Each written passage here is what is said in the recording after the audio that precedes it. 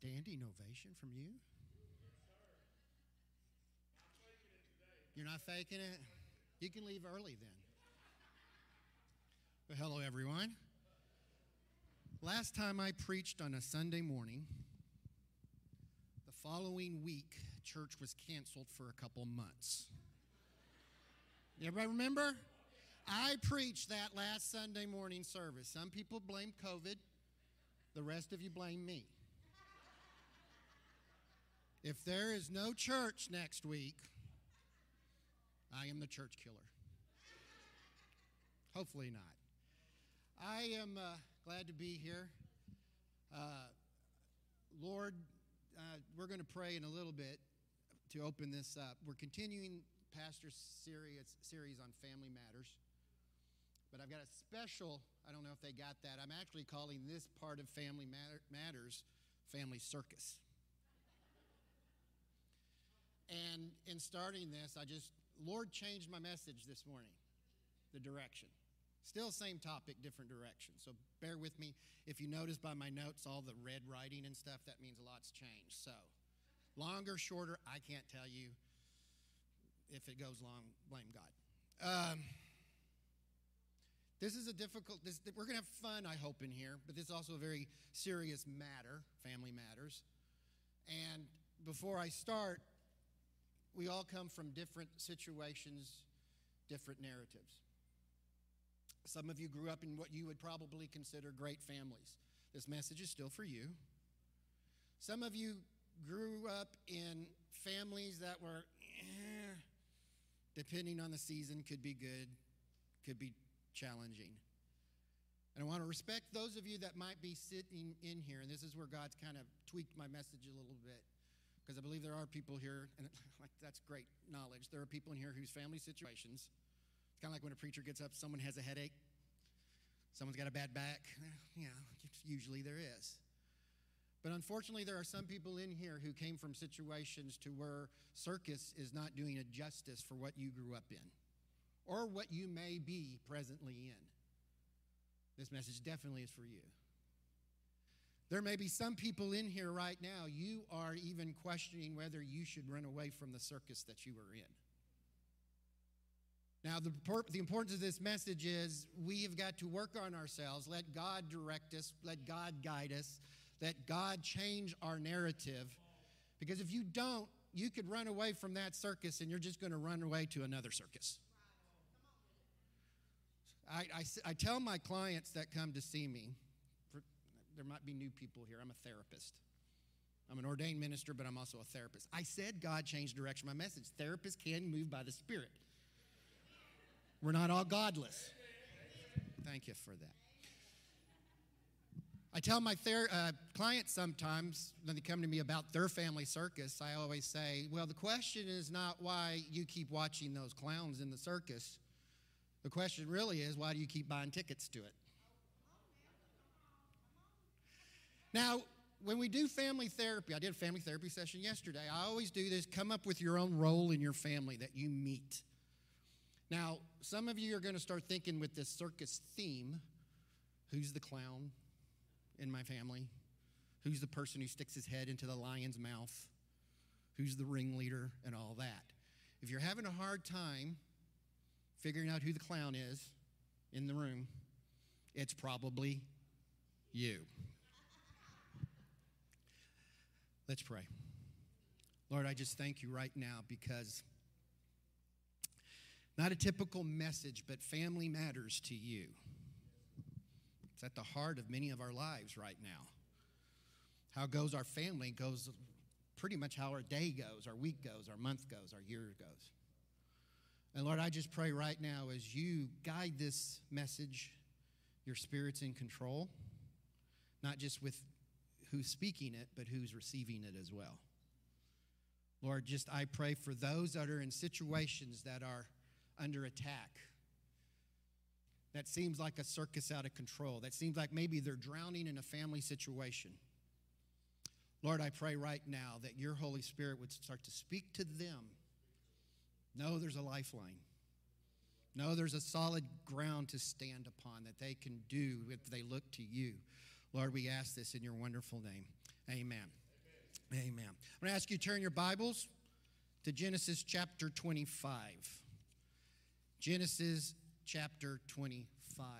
I'm going to be going back and forth between minister and therapist. Is that okay? Everything I do is biblically backed up. But I make no apologies for being a therapist. All right? I've been a pastor, been associate pastor, and Lord help me, I was a youth pastor for a while. This message isn't just about parents towards children.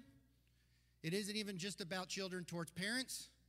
And it's not just about husbands towards wives and vice versa.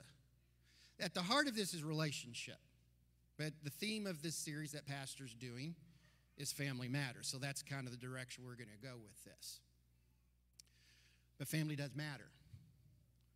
Many times we focus on the dangers coming from outside in the world towards our family. We miss that the inner dangers that come from within inside our families. And we get blinded to them. Now, I'm not denying that there aren't outside forces out in the secular world that are threatening our families. I'm not here to question that. But that's another sermon. This is a sermon of what can I do in my family matter situation to help me. Let's look at this wonderful story of this family in Genesis chapter 25, starting with verse 19. This is the account of the family line of Abraham's son Isaac. Abraham became the father of Isaac, and Isaac was 40 years old when he married Rebekah, daughter of Bethuel, the Aramean, from Paddan Aram, and sister of Laban, the Aramean. Isaac prayed to the Lord on behalf of his wife because she was childless. The Lord answered his prayer, and his wife Rebekah became pregnant. The babies jostled each other within her, and she said, "Why is this happening to me?" So she went to inquire of the Lord. And the Lord said to her, "The two nations are in your womb. Two peoples from within you will be separated, and one people will be stronger than the other. And the older," this is the verse I always quoted to my older brother, "and the older will serve the younger." Who's babies in the house? Baby kids, siblings. We rock. Anyway, when the time came for her to give birth, there were twin boys in her womb. The first to come out was red, and his whole body was like a hairy garment, so they named him Esau. After this, his brother came out, his hand grasping Esau's heel, so he was named Jacob. Isaac was 60 years old when Rebekah gave birth to them. The boys grew up, and Esau became a skillful hunter, a man of the open country, while Jacob was content to stay at home among the tents. Isaac, who had a taste for wild game, loved Esau, but Rebekah loved Jacob. Now, I'm going to stop there with the story. Many of you know this story. Now, as a therapist, I watch this story. There's so much to unpack here. This is the beginning of a dysfunctional family. Now, some of it's not their fault, some of it's fault. You're looking at two boys who are completely opposite in personality. But their parents did not handle that well. You had favoritism. You had a strive for superiority, which we're going to get into. They were beginning their fighting in their mother's womb. And we have a family set up in a situation to where that was not handled well at all. Now, understand there's going to be conflict in families. This is not a message, because I have couples come to me, families, how do we learn not to fight? And I go, you tell me. You figure it out, let me know, I'll retire. Because it's not about getting rid of arguing or disagreeing. It's about how you handle it. A life is not about a life free of conflict. It's free of toxic conflict. Many of what we grew up in is toxic conflict. We disagree. We have differences of opinions. We're different personalities. But yet, it's not an excuse to go towards a toxic way of doing anything. So where does this all start? I want to stop from this story for right now. And we go back to the garden. Everything starts at the garden. And they're in the perfect situation. And Satan comes along and says to Eve, why aren't you eating from this tree? Because God said if we die, God's just trying to stay superior to you. He knows that if you eat of this, you're going to be like him. He's kind of cutting you out of the deal. See, in this story, what we're coming here is, it's not so much the outside forces in this world that's declared war on your family. It's Satan himself. And so we know the story. She eats from the fruit of the tree. Adam eats from the fruit of the tree. God, now understand what happens, and we're going to get more into this later. They hide from God. And God comes in like, oh, I play hide and seek with my granddaughters, and I know they're right there, but where are you? And they come out. And, of course, we know the story. They start, great marriage counseling situation. This woman you gave me, well, I was tricked. I was tricked into it. But God gives a very important thing for our message today. When he's talking to Eve, he says, your desire will be for your husband, and he will have rule over you. Now, here comes the preacher out of me. When you look up that word desire in the Hebrew, it's the same root word that comes dominate. Your desire is to dominate him, and he turns around and says the same thing about the husband. Now, it's not an anti-woman thing. He's going to take his domination and rule over you. None of that is good. Because at the heart of this is the therapist coming. I'm going to switch back and forth, I promise you. In therapy, what we talk about is all relationships is usually either a strive to dominate or be dominated. An inferior setting or a superior setting, either one is wrong. And Satan is coming in and throwing the little, monkey wrench into your relationship. He just wants to roll over you. Hey, you better fawn over him. You better do what he says or he's going to be mean to you. And no one trusts anyone. We see this struggle. Because this leads to toxic conflict. And there are very many types of conflicts. Now we're getting into, there's of course marriage conflict. There's political conflict. Personality conflict.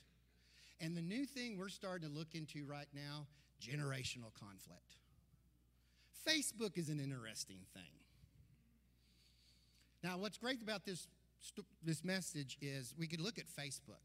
Because I have a saying I like to say to people. May your life be as great as you make it to be on Facebook. I promise you, the Little League in Blue Ridge, Texas has never lost a game. Because they might go 2 or 3 weeks without saying anything because they lost all those games. They only report it when we win. So may your life be as good as you make it out to be on Facebook. But one of the things I enjoy watching, I watch everybody on Facebook, by the way, as a therapist. These young people, generation people. My parents. And I went, you forgot that I used to sit next to you in class. When you talked about sneaking out every Friday night, waiting until your parents fell asleep, you weren't scared of your parents. If you listen to some people, the teenagers of the 1960s, 70s, and 80s were the most respectful, law-abiding, honoring, God-fearing generations in the history of mankind.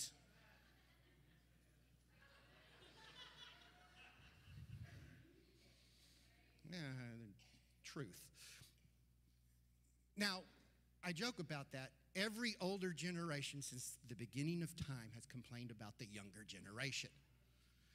You young people someday will be my age. And those disrespectful teenagers, I don't get their music, I don't get their clothes, I don't get everything. You're going to do the same thing your parents are doing to you. This is just cycles. But now we're seeing a generational war happen. My generation's better than your generation. And Satan sits back and he smiles.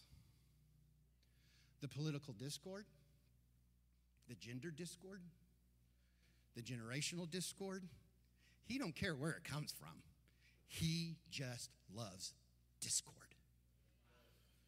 Now, in terms of our families, we're going to look at this today because that leads to toxicity in our conflicts.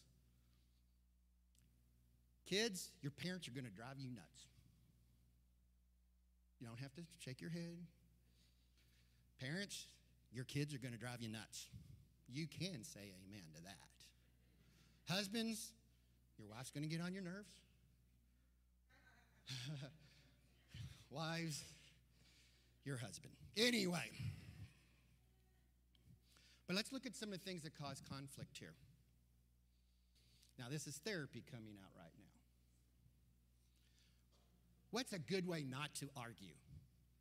Well, Pastor took all my good notes last week. I helped him with last week. He took all my good notes, so I'm left with everything else. But we're going to do this. Personification. What is personification in an argument? You are a lazy bum.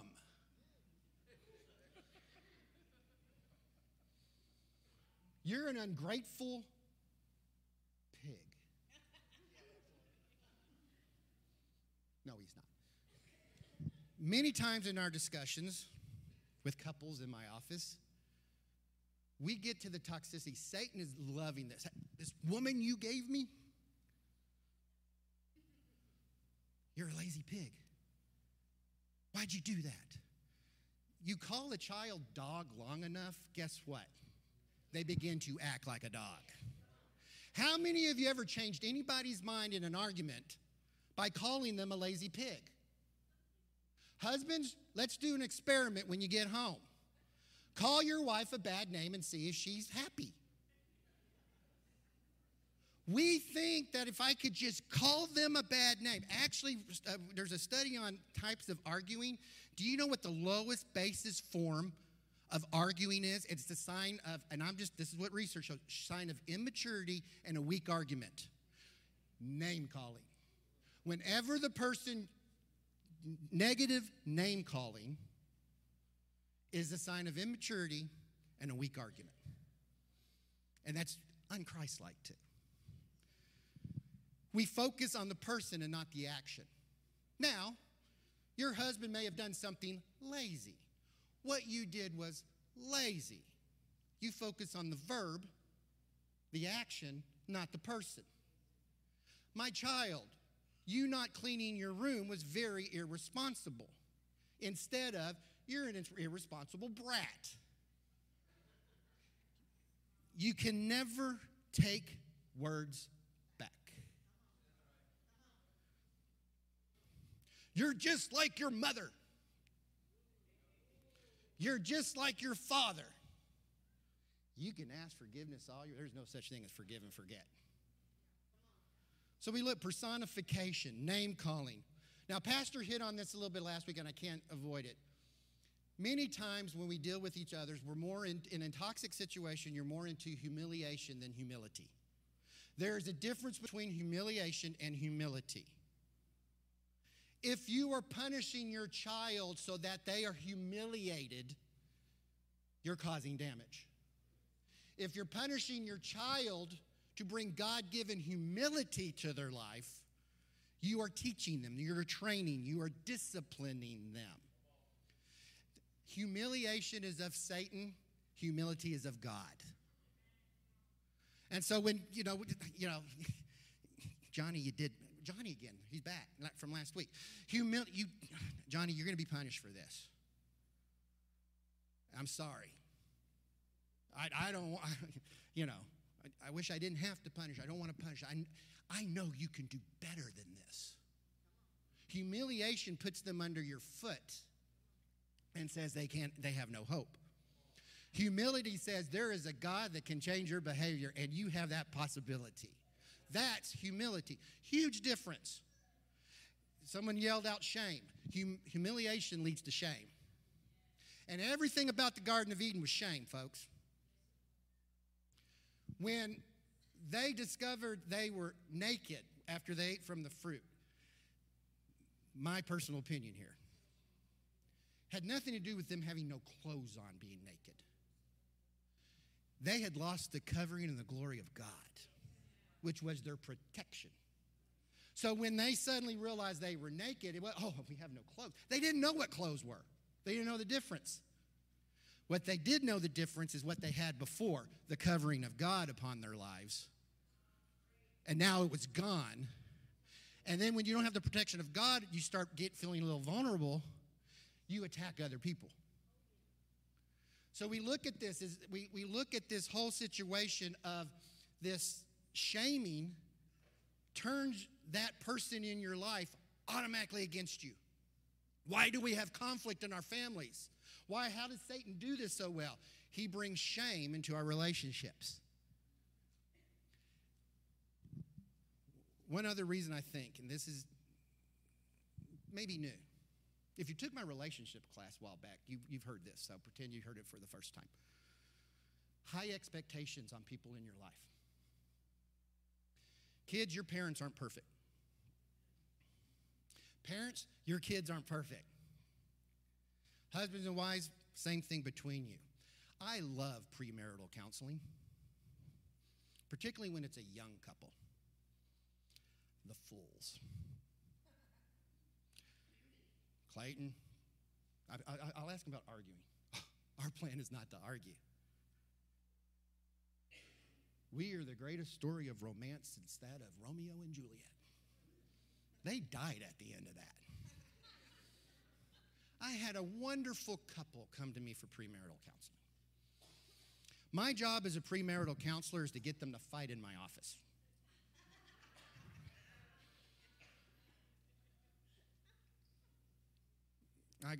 This girl said, "Oh, no, we just don't argue. We're not going to argue." And okay.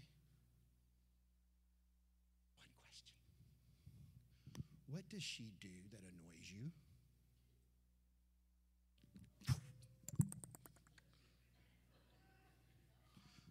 What does he do to annoy you? And then they start, look, what? I didn't know that annoyed you. How many kids do you plan on having? Oh, we're only going to have one. No, we're going to have 5.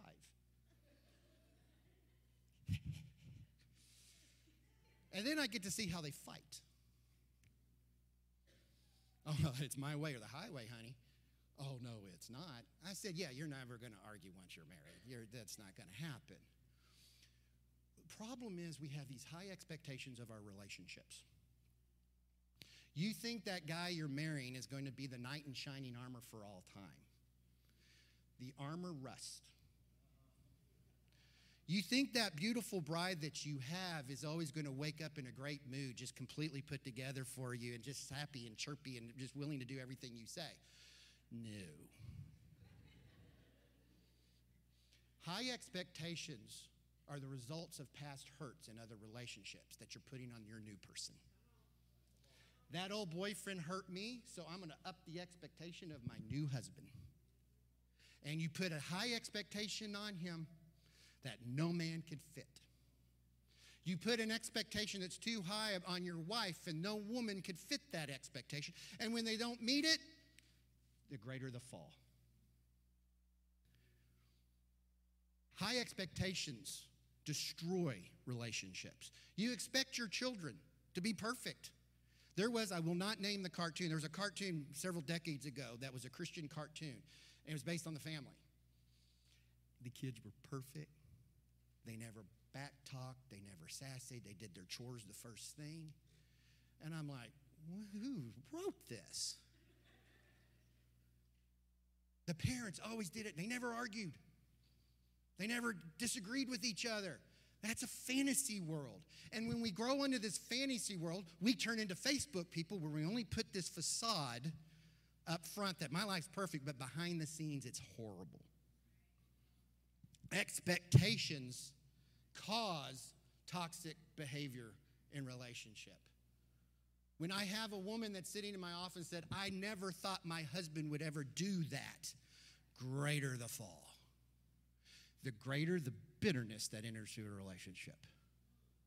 Satan loves saying, oh man, all women are supposed to be like this. All men are supposed to be like this. Your children are supposed to be perfect little angels in church and never get in trouble. And then when they don't meet that, it turns into a family circus. Because you have to blame somebody. Now, we need to work on relationships. Brother Dennis, you mentioned a scientific research study. I want to piggyback on that one. Recently, Harvard just came out with their new update of a research that was started in 1938. They're still doing the research program. They have interviewed thousands and thousands of Americans since 1938, and when they die, they go to their children and grandchildren and so on. It's called the Happiness Research Project. What makes people truly happy, and what does happiness do for them? If it comes from Harvard, it's got to be true. I'm giving you I bought the book. I read the whole book. I'm giving you the best parts. They've discovered, and this is not going to shock anyone, that those people who are more, and actually they said more joyful than happy, live longer, live healthier. Now, outliers are genetics. Some people are genetically supposed to disease and things like that, or some people are genetically, presupposed to healthy living. They have to put that aside. They did blood tests, family history, and everything. But putting all that aside, people who could report joyful living lived longer, lived healthier, showed more satisfaction and content with their life. Now, they gave examples of certain people, and there's a guy who was a very rich man, who was a very successful lawyer, always sick and died young, estranged from his family. Another man who wanted to go into a certain field, but World War II stopped him from doing it, and after World War II, he had to support his family, became a teacher. He didn't get rich. Basically middle-class life, but he was happy. He said his greatest joy in life is when former students of his come and say, hey, I'm going to be a lawyer. I'm going to be a doctor. I finished college. He got joy. He lived well into his 80s. Spry as all get out.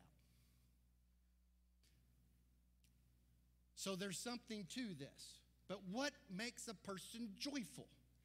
They took all this data to see the common denominator in all these people who proved successful in this. It comes down to one word, folks: relationships.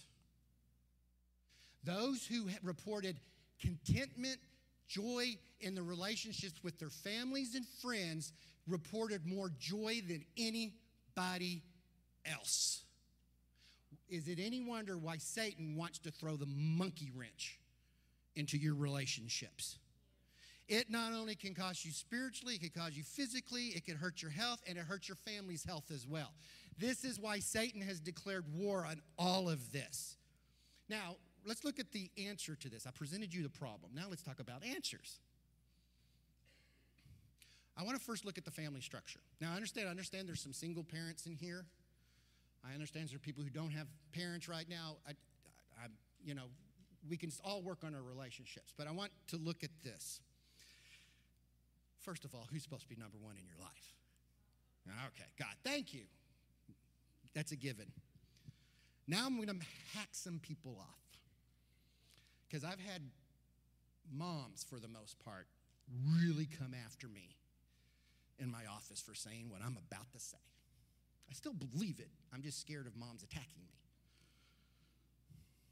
The number one, if you are kind of like the traditional husband-wife with kids, the next most important priority relationship in your life is not your children. It's your spouse. I've had husbands complain about it too. Now, everyone's saying amen. Trust me, I had a woman just about kill me for saying that. I would never put anything above my children. You better. First of all, you put all that emphasis on your children.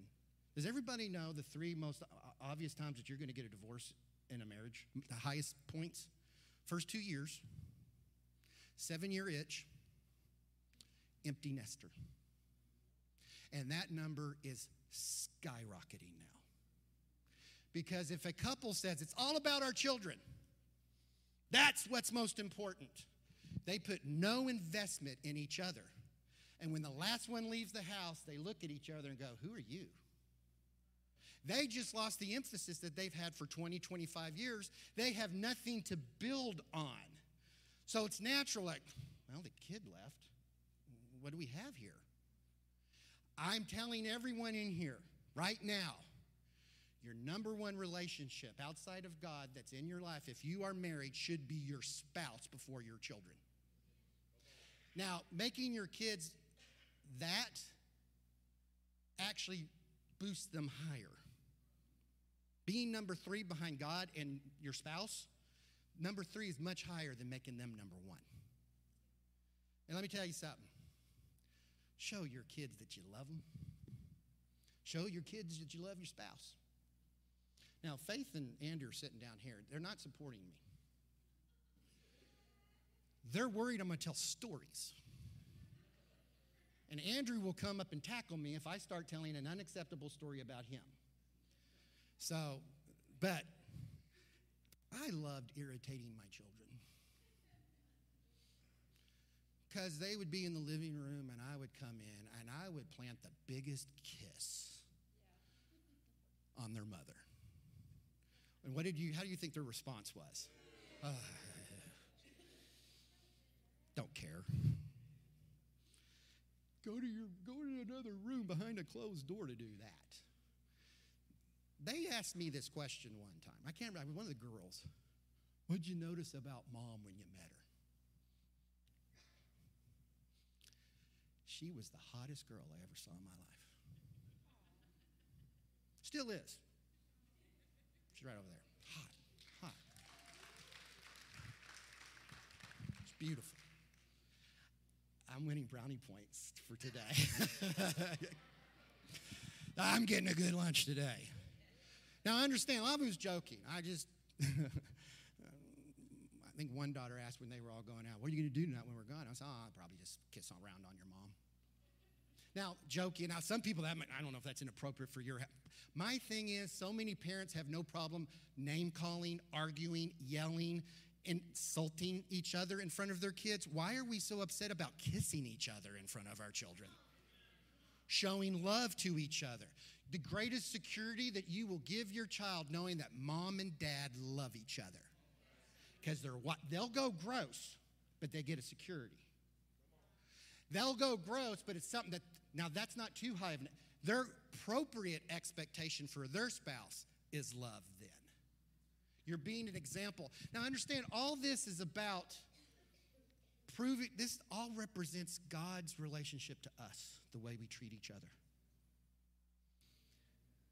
Science again. The moment you were born, only 10% of your neurons in your brain are turned on.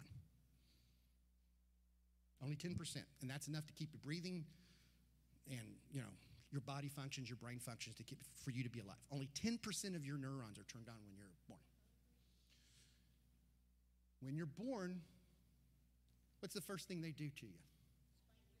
Well, but where do they take you? Huh? They put you in your mother's arms. Now, this is scientific. They've studied this.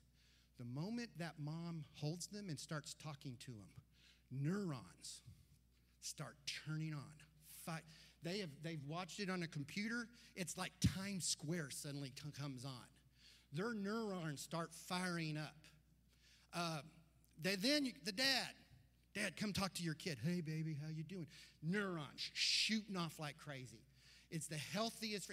When you're born, your brain is automatically looking for relationship. Same thing in the garden. What is I always said this in sermons, like in marrying somebody. But let's take this little phrase. It says, it's not good that man should be alone. That's just not about marriage. You were created. Your brain's greatest invention God ever made. He created it for relationship. When you decide to isolate yourself from other people, whether they be family or friends, your neurons start to die out. Ever watch a movie about someone who's a hermit or deserted on an island? They go crazy.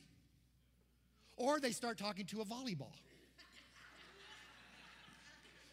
Don't laugh. He saved his sanity. You were created not just for relationship, but for healthy relationship. And unfortunately, when children get neglected, when children get abused, when spouses begin to fight and ignore each other, your neurons start to die. If you are in there's a video, and I wasn't going to show it. It's a research called the Still Face Project. Still Face Project. And in this project, this is famous one, if you're in counseling and psychology, everyone has to watch this. A mother playing with her 1-year-old daughter. Hi, baby, how are you? So cute. Boom, boom, and the baby's gurgling. She then has to turn back around, and for 2 minutes, still face. Do not respond to your child at all, no matter what they do. Now, if you're in my From Pain to Purpose class, trauma class, Wednesday night, you're going to see this video. Because we're going to study this is called attunement. It's about how it heals trauma, too. The baby, wait a second, what happened here? The baby starts to, yeah, boy, yeah, see what you were, hey, look at me. Hey, I'm going to perform for you. I'm going to perform for you. Then the baby begins to rebel. Throwing up, throwing a fit, trying to get out of the seat. Distress. Now, this is all done under a specialist. Mom stops. She starts cooing. The baby, woman grew up. The baby grew up. They're all fine. But what it showed is that still face, we are meant for relationship. I got to preach it myself here. That's why silent treatments are horrible in a relationship. You ever want to know? Kids do one or two things. If you do not attune emotionally with them, they'll either become people pleaser trying to get your approval, and that's very unsafe going on into adulthood, or they'll rebel. If I can't get your attention doing the right stuff, I'll get your attention doing the wrong stuff. And so we look at this is called attunement, emotional attunement. Folks, let me tell you something. If you want to brighten up your family, I used to teach a class for people getting a divorce and had kids, and I was giving them how to handle kids. It was a book about that thick. It was a 4-hour class. I said, if you only learn 2 things from this class, this is going to help you in a relationship with your family. Number 1, love them. Duh.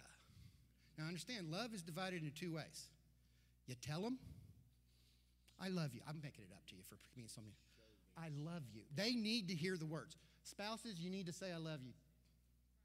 Faith, I love you. Okay, so love and show. You can say you love them all the way. If you don't show them, I even think you could show them. You need to tell them. Words are powerful. The next one, this is the important one. Emotional attunement. You interact with them. Look them in the eyes when you talk to them. You smile. Open door policy. Son, daughter, husband, wife. You can come talk to me about anything you need to talk about. Number 1 complaint I get from my teenager is I can't go talk to my parents. Because the minute I go talk to them, judgment. I'm in trouble. You can't think that way. We don't get sad in this family. We don't get mad in this family. We don't get scared in this family. Well, then what am I feeling? You want to knock off the emotional attunement? Deny them that. You open door. Now, I may not like what you say, but if you say it in a respectful way, I can live with that. Don't change my mind, maybe. Maybe you will. But let me tell you something. If you do that at 5, they'll do it at 15. That's when you really want, because there's idiots at school that'll give them advice that you won't give. So we do that, and we oh my goodness. Now understand, here's the wonderful thing about attunement. For all you trauma people coming to my class on Wednesday night, pretend like you never heard it before when you come over there. Attunement represents worship. Why? Because attunement is what we do with God. I connect with God. God connects with me. God gives me this feeling of joy. When you're worshiping him, you're attuning with God. He's like, hey, man, I'm here worshiping with you. I'm looking you in the face. I'm interacting with you. And you're going, why do we feel good after we worship? Oh, my goodness, because there's a relationship. You're attuned. You're happy, you're joyful. Oh, my goodness. If we view God as being someone who turns his back, We become that little child throwing a temper tantrum or disobeying. Let me tell you something. This is so important because this leads to vulnerability. Remember what I said about Adam and Eve? In the garden, they felt vulnerable. The definition of vulnerability is lack of safety when you're exposed. About to encourage you folks. You cannot escape vulnerability. To be alive and to be in a relationship is vulnerability. You are exposing, when you get married, you're exposing yourself to the possibility of being hurt. It's how we handle vulnerability. But if you're emotionally attuned with each other, hey, that's a little better. Even our mistakes can be overcome when there's emotional attunement. Because God wants to be emotionally attuned with each and every one of us. And when we do this, we teach our children and we teach each other, this is what God is like. Fathers, moms, teach your child what kind of parent God is. Kurt Thompson, who I follow a lot, he's the one that got me onto vulnerability and shame. He tells a story of a woman that came to him. I want you to start seeing my husband as a client. He won't go to church. Kurt Thompson goes, well, you want me to do about it? So I just talked to him. So bitter. So bitter. So husband comes in. Kurt Thompson talks to me. He finally comes out with this story. And this should scare a lot of us. He said, I grew up in Minnesota. And it gets cold in Minnesota in the wintertime, right? Said, my father growing up had this thing about us washing our face with warm water. One day I'm coming downstairs from my bedroom as a little boy. I said, did you wash your face with warm water? He goes, yes, sir. Let me go check. Puts his hand in the sink. That's cold. Follow me. They go outside. They lived out in the kind of country in Minnesota. There's a stream. Middle of December. Negative 10, 20 degrees. Take your clothes off. Sit in the middle of that stream for 10 minutes while I read scripture to you. Boy comes out, he says, you going to forget to wash with warm water again? No, sir, I'm not. And then the man tells Kurt Thompson, so when my wife and everybody tells me about a loving heavenly Father, keep him. I've never experienced that. We are the representatives of God to the other people in our lives, no matter what role we fit. We represent, if you call yourself a child of God, in the way you interact with someone, represents to them who God is. You carry your love from yourself, and, because, one thing about my dad would cry in front of me. If I were your son, you'd cry too. But he cried at the altar. My dad would punish me and then go out and play ball with me. He didn't humiliate me. He taught me good humility. But he always said, you know what, son, I'm just trying to teach you to be a man of God. Because I know you can hit that. And I'm only trying to get you there. He always ended every punishment with, I love you. And he showed it. It wasn't fake. So we look at this vulnerability and this attunement. Folks, let me tell you something.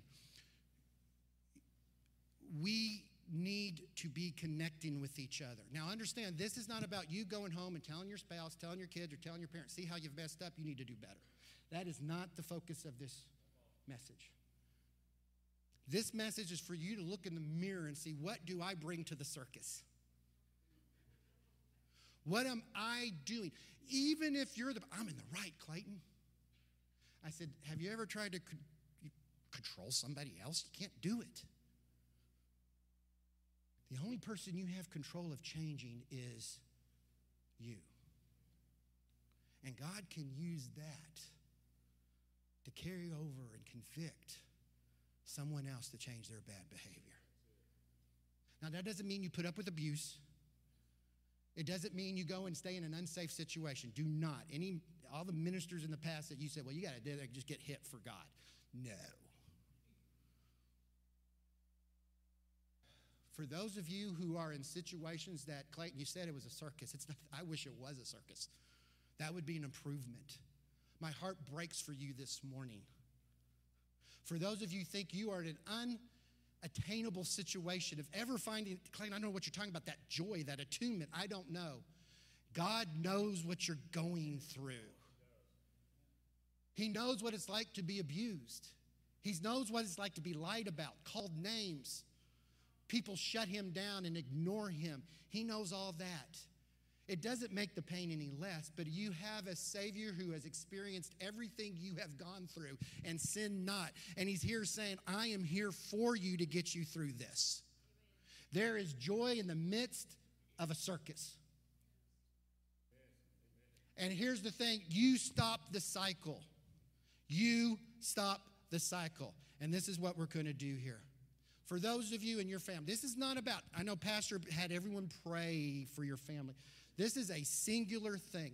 I'm not asking anybody to look toward your family members. This is something you look for in your own life.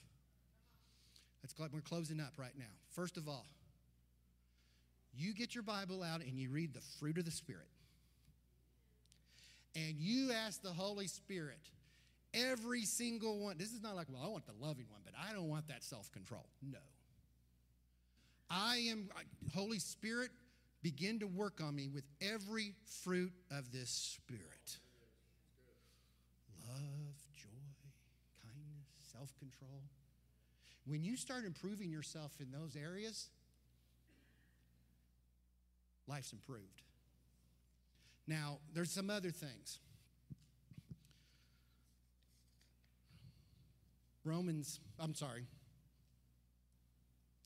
I'm just going to do the Romans one. Love must be sincere. Hate what is evil. Cling to what is good. Be devoted to one another in love. Honor one another above yourselves. Never be lacking in zeal, but keep your spiritual fervor, serving the Lord. Listen to this. Be joyful in hope, patient in affliction, faithful in prayer. Share with the Lord's people who are in need, and practice hospitality. We read that and we go, well, of course, everybody outside of our church, we're going to do that. Why do we only focus on people outside of our lives and doing that? If we should be doing it with anybody, it should be doing it with family members. Love with sincerity. Hope prayerfully. Boy, I did one thing one time. You want to make someone mad? There's someone you're having problems with. I do this. Think about the person you can't stand most in this world. Think of them right now, everyone. Think about, I can't stand this person. Political figure, movie star, next door neighbor, person sitting next to you right now. Think about that person, everything that bugs you about them. Oh, I can't stand them. Your assignment, pray for them every day. And no, Lord, strike them dead. No. And I'm not even saying for you to say, Lord, change them. Pray, Lord, I pray blessings on them. You want the ultimate sign of Christian maturity? But Clayton, I feel so fake doing that. Holy Spirit won't allow you to stay fake when you're doing it. Lord, I pray blessings upon them.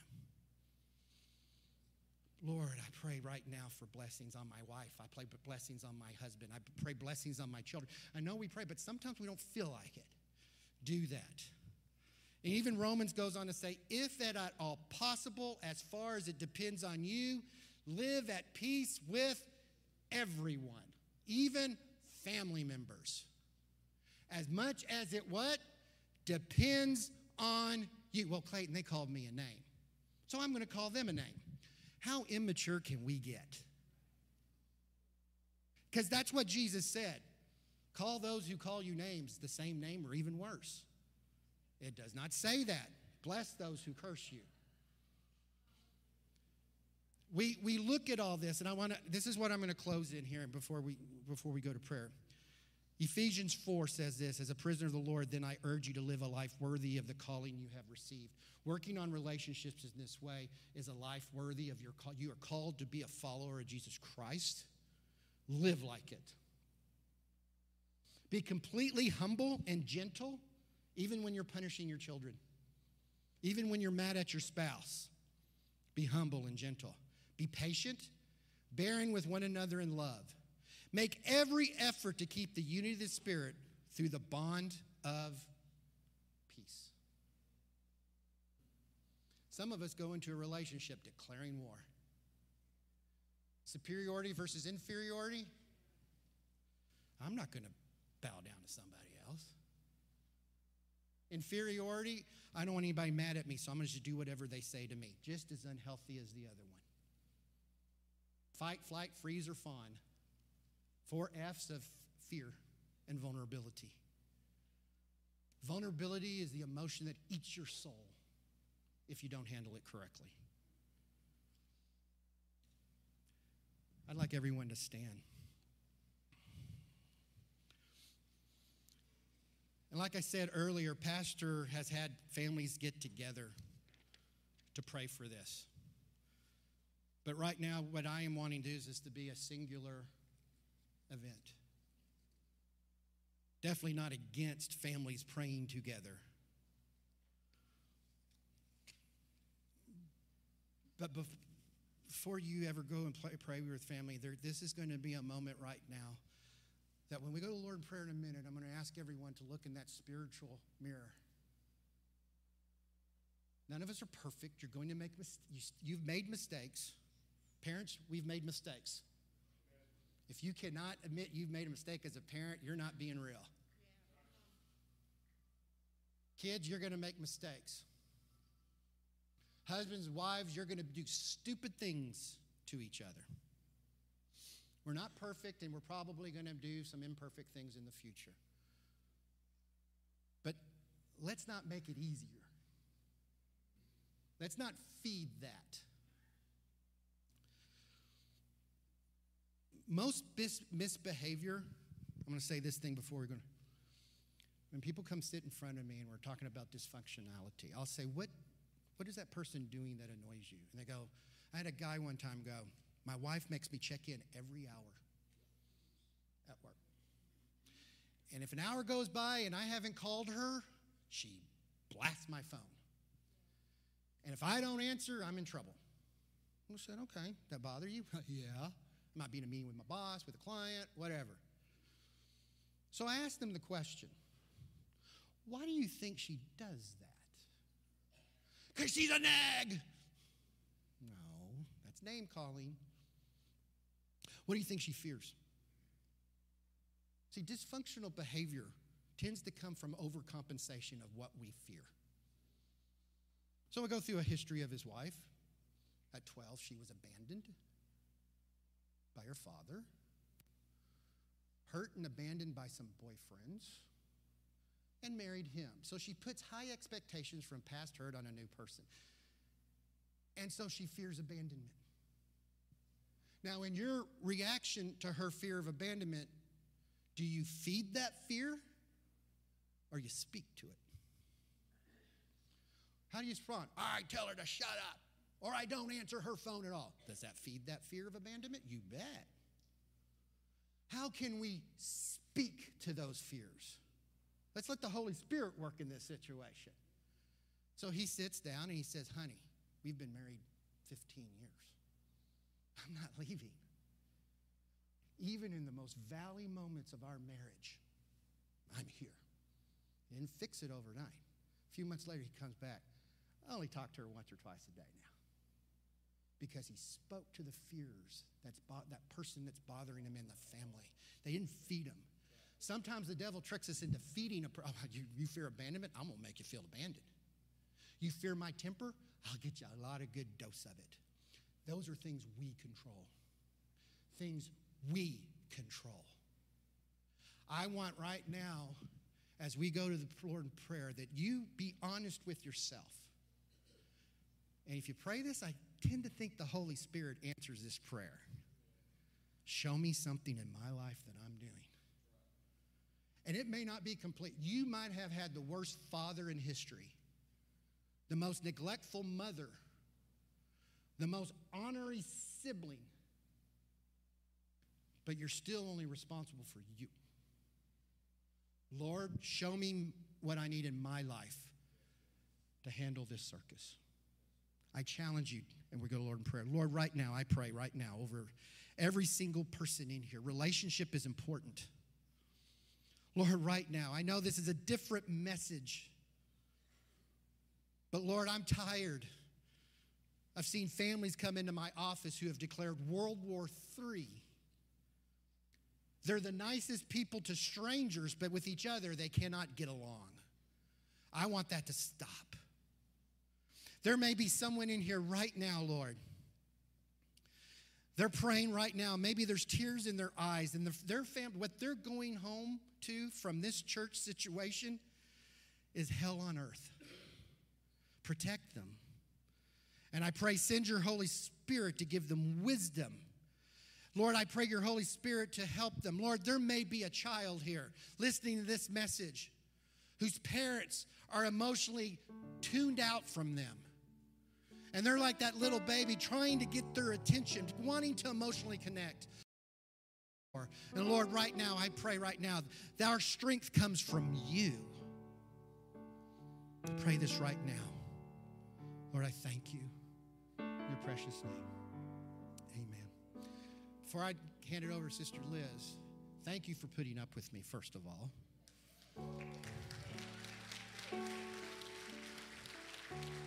I'm sweating. I wore a jacket. Don't get used to it. I ain't wearing a jacket anymore unless I'm preaching. I know I did a lot of joking, but it's also a serious conversation.